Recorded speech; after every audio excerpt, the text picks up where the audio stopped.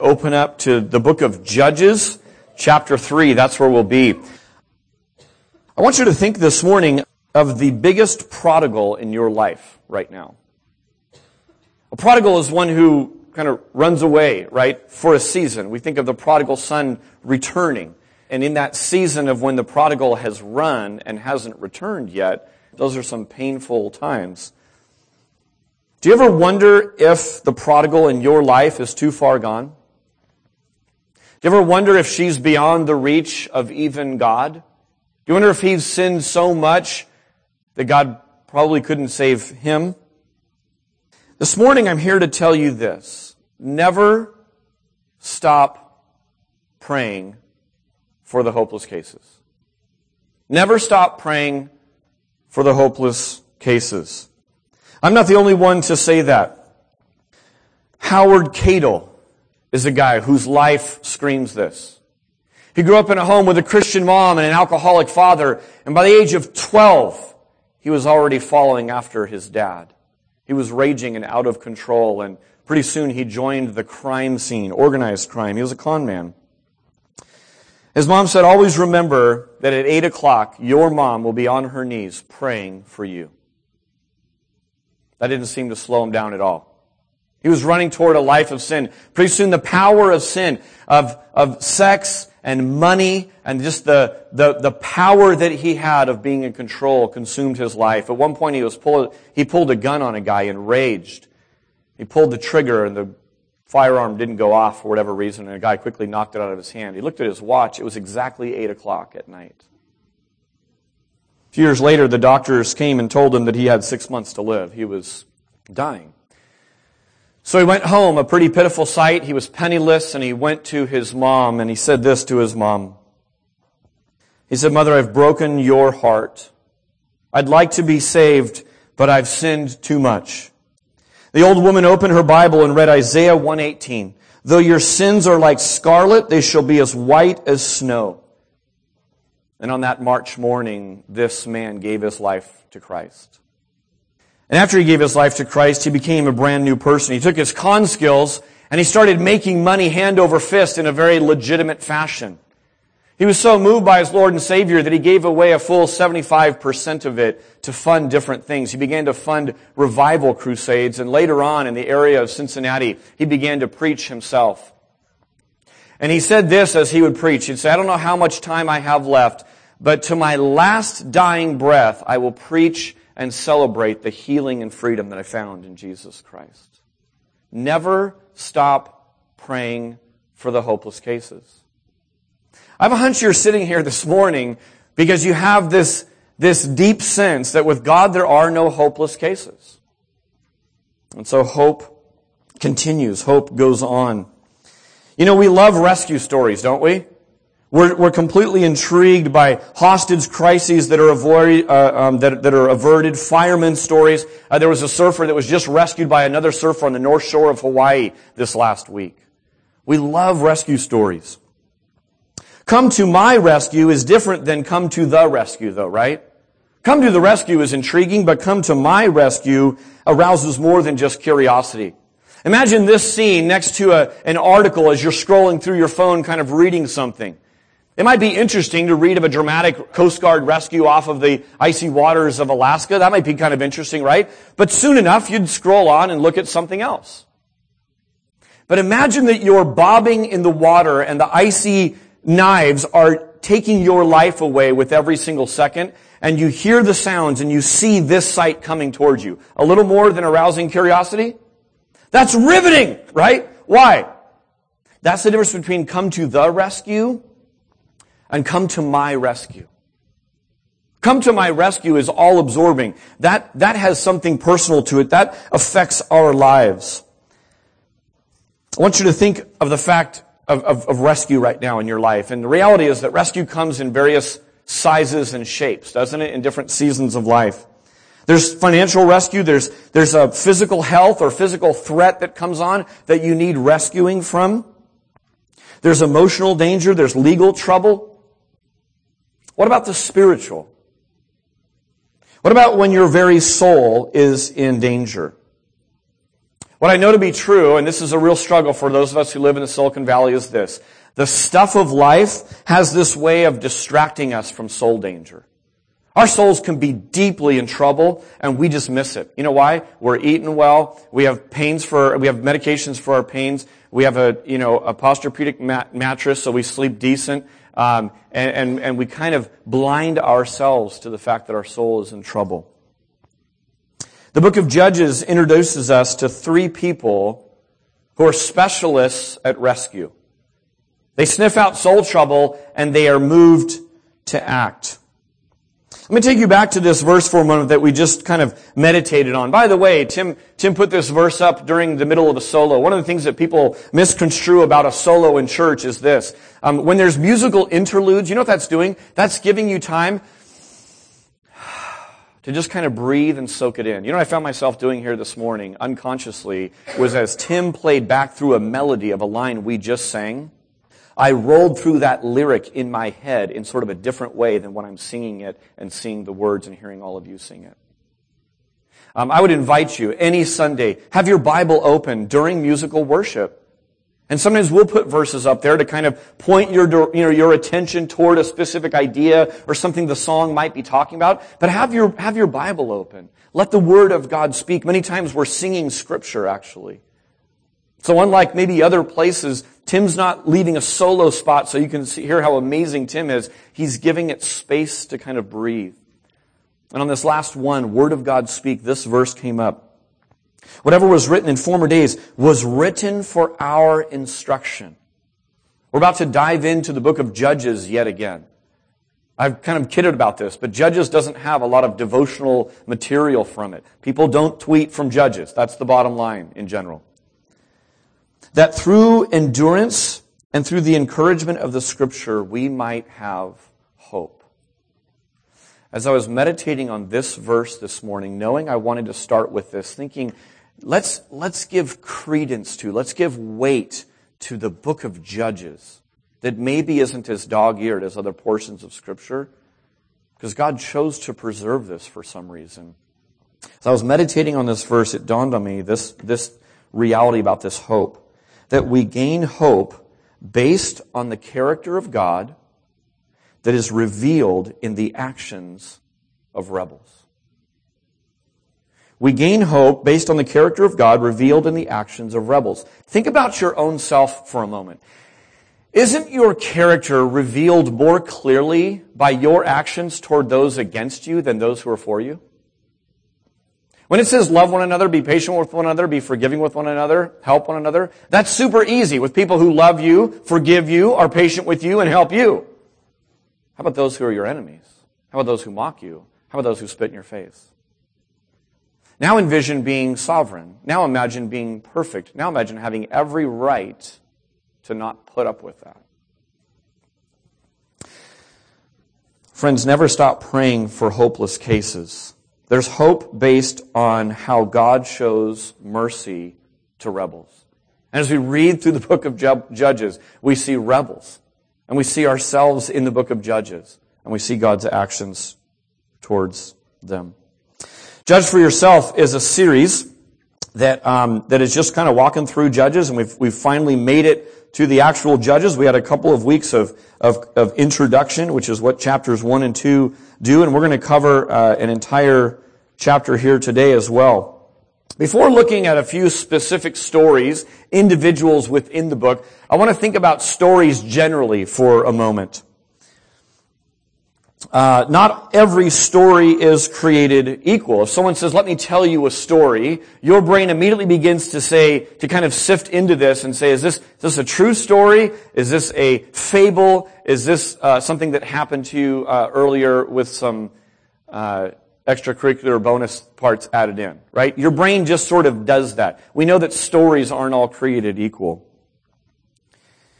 In the book of 2 Timothy, Paul is commanding a younger preacher to preach the word. He says, keep preaching the word. He says this, for a time will come when people will not endure sound teaching, but will turn away from listening to the truth, and catch this, they'll wander off into myths. They'll wander off into stories. Different kinds of stories than preaching the word. He's contrasting the truth-telling of God's Word. Stick to that. And don't get sidetracked into myths. Don't get sidetracked into stories. So when we're digesting narrative in the Bible, we are digesting true stories about God and His people. It's worth talking about how to digest narrative of the Bible, because more than half of the Bible is narrative. It's storytelling about events and people and the way that God works in and through them. Here's a couple thoughts about narrative. One is that we aren't always told how or why God does something. Okay? So as you read through a story, you'll be looking, why and how? God, why did you do that? We don't know. God chooses to tell us incredible details sometimes and leaves other details completely out. It's frustrating. Does it sound like life a little bit? Right? As we go through our own story, aren't there times you'd love to know a little bit more detail? How, God? Why? When? God doesn't always tell us those. And that's true of narrative too. Unlike storybooks that you might read to your kids at night or sitcoms that you might watch, there isn't a moral to the story each and every time either. You don't get to the end of a story and say, well, let's look for the moral of the story. Sometimes there just isn't a 1-to-1 ratio there. Unlike a lot of the New Testament letters, which issue direct commands, do this, and direct prohibitions, don't ever do this, that's wicked, narrative tends to teach a little bit more indirectly. So in some ways I'd say there's a little bit more work to it. Instead of just do this, don't do that, this is a good godly thing to do, this isn't. In story and in narrative, there's a little bit more sifting to do, right? You have to sit with it a little bit longer, because there's not going to be these direct correlations all the time. Finally, as you read the narratives, as you read stories, it's good to read at kind of 10,000 feet sometimes. What I mean by that is this: not plodding through and looking up every single word you ever don't know, but read the whole thing once in a while, all in one sitting or all in a couple of sittings. What that does is that kind of gives you a bird's eye view of what's going on. And here's what you can do. You can look for the character of God in the book. God, who are you? And what are you up to? How do you move in history? And you get a different view of that if you read the whole book in one sitting, rather than get hung up on different little arguments or different little things. The book of Acts is fascinating this way. Just kind of look at the early church and read through it in a couple of sittings, and you kind of pull back and you see the character of God on display. You see the way that God works on display. All right, when we last left Israel, they had chosen the apple that rotted. Remember, they chose sin instead of remembering their God who gives. So on our scales last week, we illustrated that with the communion elements. They didn't remember. Instead, they chose the apple, and they were enslaved because of it. Fundamentally, what Israel had done is they had invited another into the dance. God had invited them into a marriage relationship, and they were dating on the side with false gods in this new land. Like us, their sin led to slavery, and this time God saw fit to have them be enslaved at the hand of King Cushan for 8 years. The Bible says that they served him for 8 years. This was involuntary. This was slavery going on. Now look in Judges chapter 3, verse 7. This is what put them there. And the people of Israel did what was evil in the sight of the Lord. They forgot the Lord their God and served the Baals and the Ashereth. Then God raised up a Savior. We're going to meet 3 judges this morning. Judge number 1, come on down. This is Othniel. Follow along with me in verse 9. It says, "But when the people of Israel cried out to the Lord raised up a deliverer for the people of Israel, who saved them, Othniel, the son of Kenaz, Caleb's younger brother. The Spirit of the Lord was upon him, and he judged Israel. He went out to war, and the Lord gave Cushan-Rishathaim, king of Mesopotamia, into his hand. And his hand prevailed over Cushan-Rishathaim. So the land had rest for 40 years. Then Othniel, the son of Kenaz, died." Othniel is from the line of Judah. If you want a pedigree for leadership and all of that, this is Othniel. He's not only the first judge, Othniel is kind of the poster child judge. So depending on your era of Disney movie, he's Gaston with a lot better manners. He's Flynn Rider. He's Prince Charming. He is the guy that you would say, sparkly teeth, bulging muscles. That's our guy. He's the leader. He looks like a leader. hunted in it for the scriptures, you can't find a single thing written about Othniel that's bad. Do we know that Othniel's a sinner? He had to be. He's of the human race. But we don't see it in Scripture. He is kind of the quintessential leader. His wife, by the way, is daughter of Caleb. Caleb was one of those who came back with a favorable report. Remember that? He was a faithful man of God and said, hey, we can take these land of giants. Let's do this. And he had a daughter. He gained her hand. We saw this early in Judges. He gained her hand in marriage by leading a successful mission, displaying bravery. There's no details about how this happened, but the Spirit of the Lord came on Othniel. I said that these guys were specialists in sniffing out soul danger and rescuing people. You know how they do it? The Spirit of God comes on them. It's the same way any of us do anything of any significance in the eternal realm. We do it because the Spirit of God is working in and through us. So the Spirit of the Lord came upon them, verse 10, and he won. That's it. God's with him, he wins. That's all the detail we get. Under him, the land has rest for 40 years. But catch this. When he dies, so does the rest. Othniel goes away, the peace goes away. We're going to see this cycle over and over again as well. Remember this sin cycle that we're talking about in Judges that we keep seeing? It's always reset by the forgetting of God, by doing evil. And God enslaves them again, this time for 18 years. Look at verse 14. First time it was 8 years of slavery. Now we're up to 18. And I introduce judge number 2, Ehud. Judges 3:15, then the people of Israel cried out to the Lord, and the Lord raised up for them a deliverer, Ehud, the son of Gera, the Benjamite, a left-handed man. How's that for intrigue, right? Any lefties in the crowd? Yeah, we got a handful of lefties. This is your guy, okay? Let me say up front, being a lefty in the Bible is not a compliment. It just isn't. I mean, we're way more tolerant of lefties. No one was like shy about it. They're like, I'm left and I'm proud and I'm raising my left hand, right? That's how we are now. That's not how it was in the Bible. Let me give you a couple of points. Right is right in the Bible. The right hand of blessing. Sit at my right hand. The right hand of God shatters enemies. Where's the left hand? Nowhere to be found. Right? Ever. It's never a good thing, right? Fundamentally, right-handed people could handle the weaponry. Left-handed people couldn't of the day. So at least part of this is that it wasn't a world made for lefties, probably much like now. Lefties weren't a threat. They weren't men of warfare. If you were to think of this, I actually found an interesting thought here that a lefty is a little bit like a Prius, right? Priuses are good for something, but you're not scared of a Prius, right? If you're at the line, you're not sweating it. And you don't follow a Prius as a leader. You're not like, yes, I will choose to follow a Prius. If you're behind a Prius, you're a little frustrated. Now here's what's interesting. One of our lefties in the room owns a Prius. So I'm just saying. I'm not going to say who it is, but I'm just saying, Jeff Sloan, that this is what we're looking at. All right, let's keep going. Verse 15, second part of it. And the sons of Israel sent tribute by him to Eglon, the king of Moab. So they're going to see this wicked king. They're going to bring him tribute. I looked up tribute. I'm like, what in the world is tribute? Are they going to sing a song to him? What is that? A tribute is a financial contribution that, let's just say, isn't voluntary. Okay? It's a mandatory financial contribution. You know what we call that now? We call it tax. Yeah. He's going to bring the tax. This king is the conquering king. He gets to call the shots. He's like, you guys are going to pay me X amount. So he's coming to bring the tax to the king.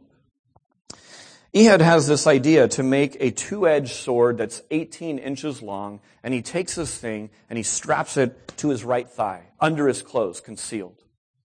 He's going to see the king, and he has a knife on his leg.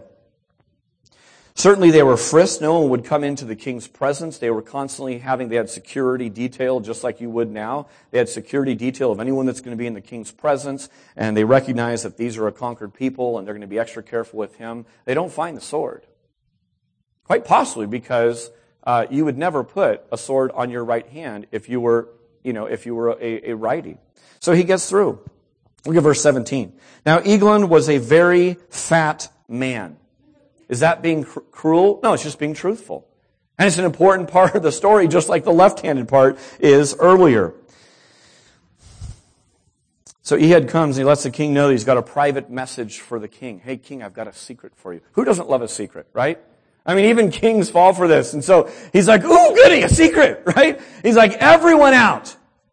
And I'm sure the security detail said, but wait a minute, king, we're going to stick around. And he shushed, none of that, out. He's a Prius, right? I'm okay. I can handle this guy. So he shoos everyone out of the room. And Ehud comes and he says this, I have a word of God for you. And with that, he draws his sword and he plunges this thing into the king. Verse 22. And the hilt also went in after the blade. That's the handle. And the fat closed the blade, for he did not pull the sword out of his belly, and the dung came out. Then Ehud went out into the porch and closed the door of the roof behind him and locked them. So Ehud makes his escape, and the servants are left wondering what's going on outside. Pretty soon the smell alerts them to the fact that the king is on the throne, right? The other one, right? And so they're just there, and after kind of an embarrassingly long time and a few behind the door, wondering what's going on, they get the keys, they unlock the door, and they find their lord dead on the ground. Ehud long gone. Ehud has made his daring escape. He comes to town, he blows the trumpet, and he says this, follow me, God has given the enemy to us today. And then look at verse 30. So Moab was subdued that day under the hand of Israel, and the land had rest for 80 years. You'll never follow a Prius unless it does something supernatural and spectacular. Where you say, God had to show up, now we'll follow you, right? That's Ehud, the left-handed judge. All right, let's get to the third one.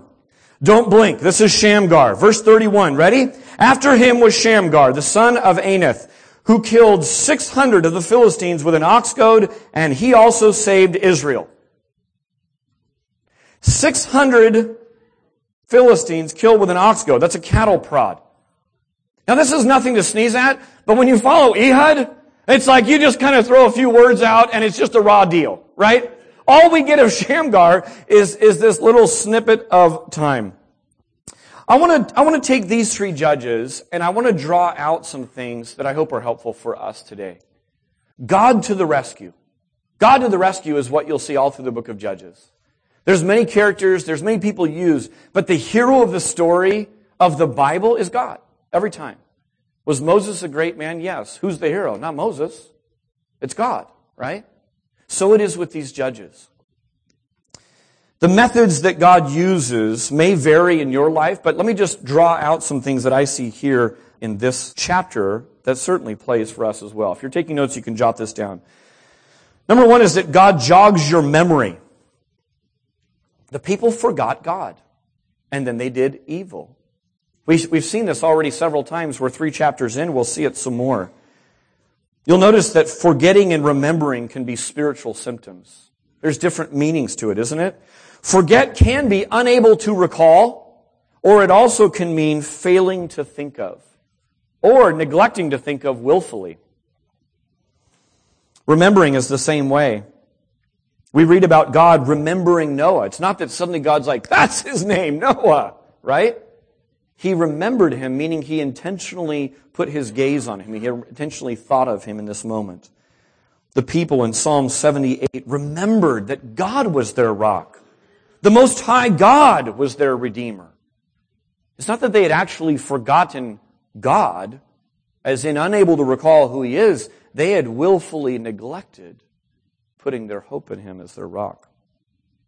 You and I can recall times where forgetting and remembering had real effect on our lives. For good and for bad. There's no real details given here, but God has a way of jogging our memory, right? And sometimes it's through pain. That's the second thing that I want you to jot down, is that God gives generously. God gives generously. And the people said, Amen! And they wrote worship songs. But hang on. Before you write your worship songs, let me show you how God gives generously here. Each time, except for Shamgar, because we don't know much about Shamgar, God sends the trouble. Generously. Each time, God sends the leader, just the right one. Each time, God sends the Spirit, right? And then what's the result of this? Revival. Revival is the result of it.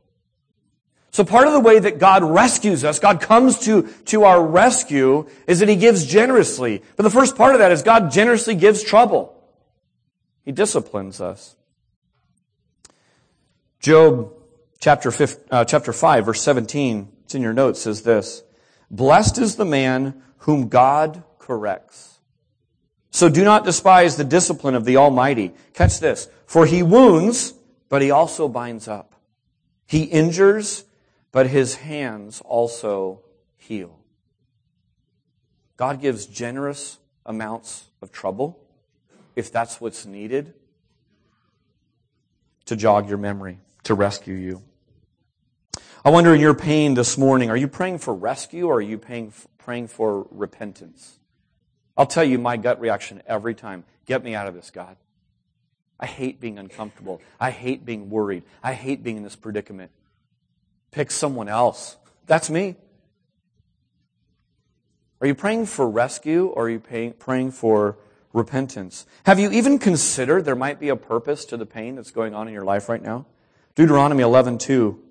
It says, "And consider today the discipline of the Lord your God, His greatness, His mighty hand, and His outstretched arm." We like to consider those second parts of God, right? But part of rescue is stopping to ponder your pain. It's just saying, God, I'm here on the anvil. You're sovereign. I'll trust that you'll leave me here not a second longer than I need to be, but help me soak in what you're doing. Help me trust that you have a purpose in this. Help me trust that your timing has a purpose, because I can't see it right now. I don't get it. God the Lifesaver also uses variety, right? He uses poster child leaders like Othniel. He uses non-threatening lefties, and He uses the overlooked to accomplish His will. Othniel, complete with shiny teeth. You can't find anything written bad about him. Ehud finally sees a use for his leftiness. He's like, there it is. I was ridiculed most of my life. Now I know why God made me this way. You can't find anything bad written about Shamgar, but you also realize that 22 words in the English translation sum up his entire life. 22 words. God uses the poster child. God uses a kind of no way, that not that guy. And God uses the overlooked. 1 Corinthians 1:26, read this later when you have more time. "For consider your calling, brothers," it says, "not many of you," that means some of you were this way, "but not many of you were wise according to the worldly standards. Not many were powerful, not many were of noble birth, but God chose what is foolish in the world to shame the wise, so that no human being might boast in the presence of God." Othniel was of noble birth, but he's the exception. God seems to love picking the one that shows off His glory the most, so people won't miss it. Here's the action for us. God the Holy Spirit works through people. It's just the way God's chosen to do it. And if you and I judge ourselves and other people by human standards, you miss it. The hope is all God's. The glory is all God's.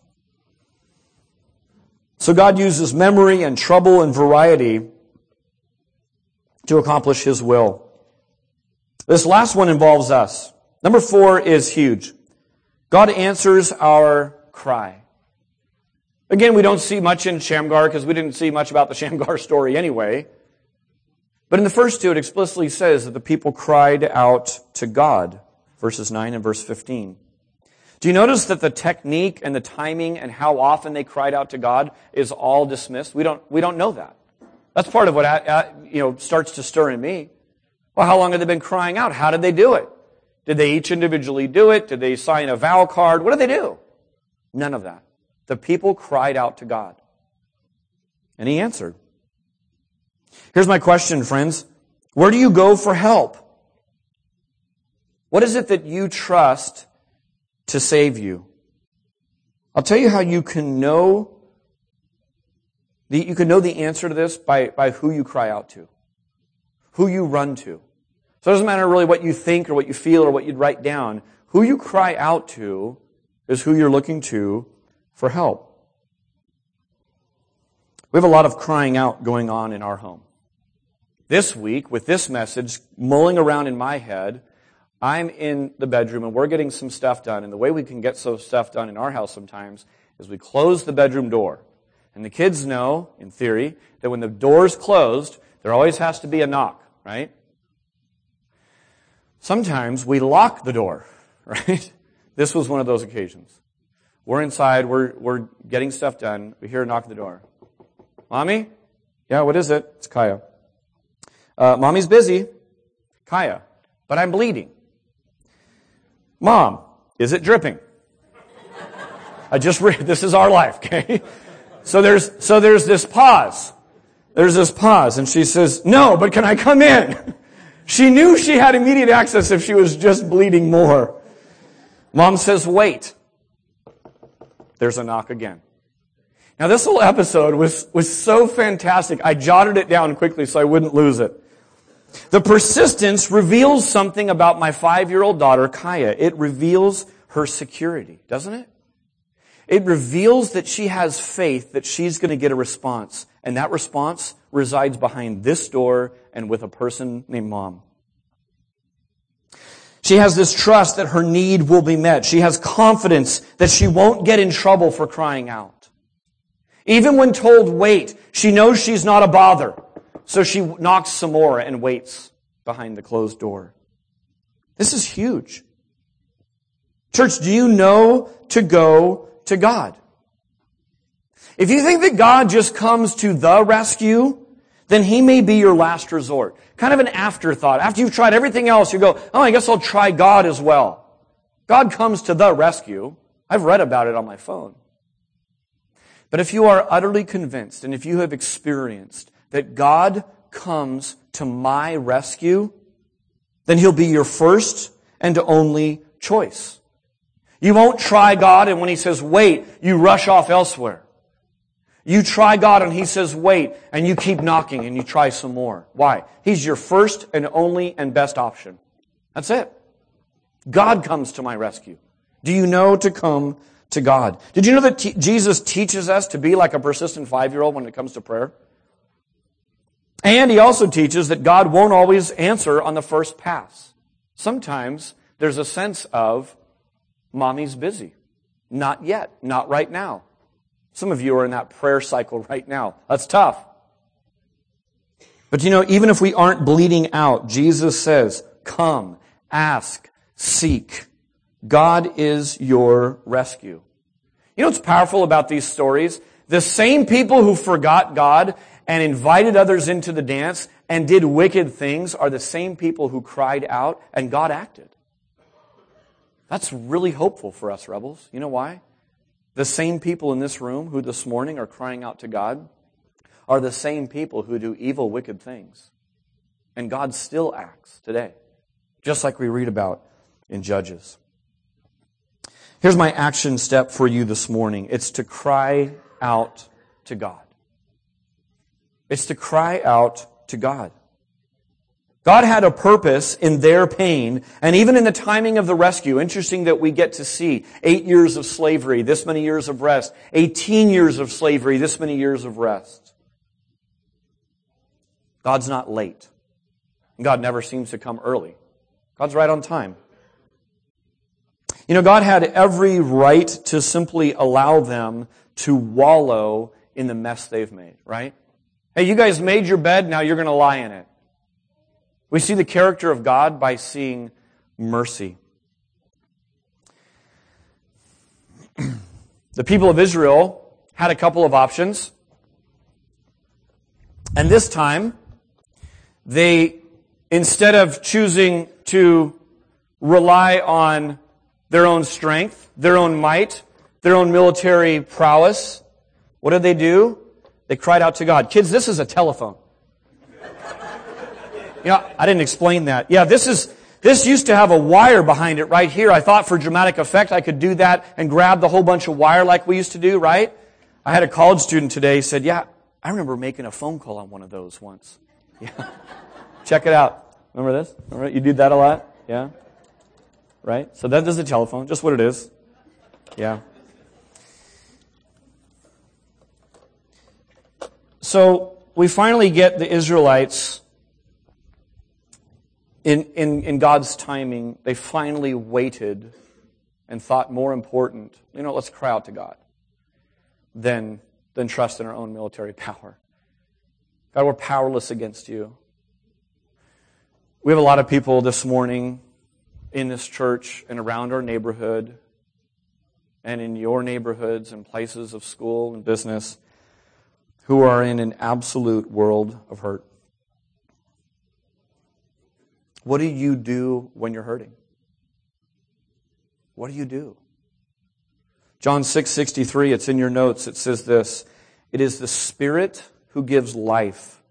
The flesh is no help at all.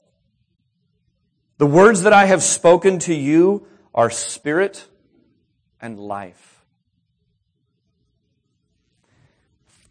Cry out to God. It's the Spirit that gives life.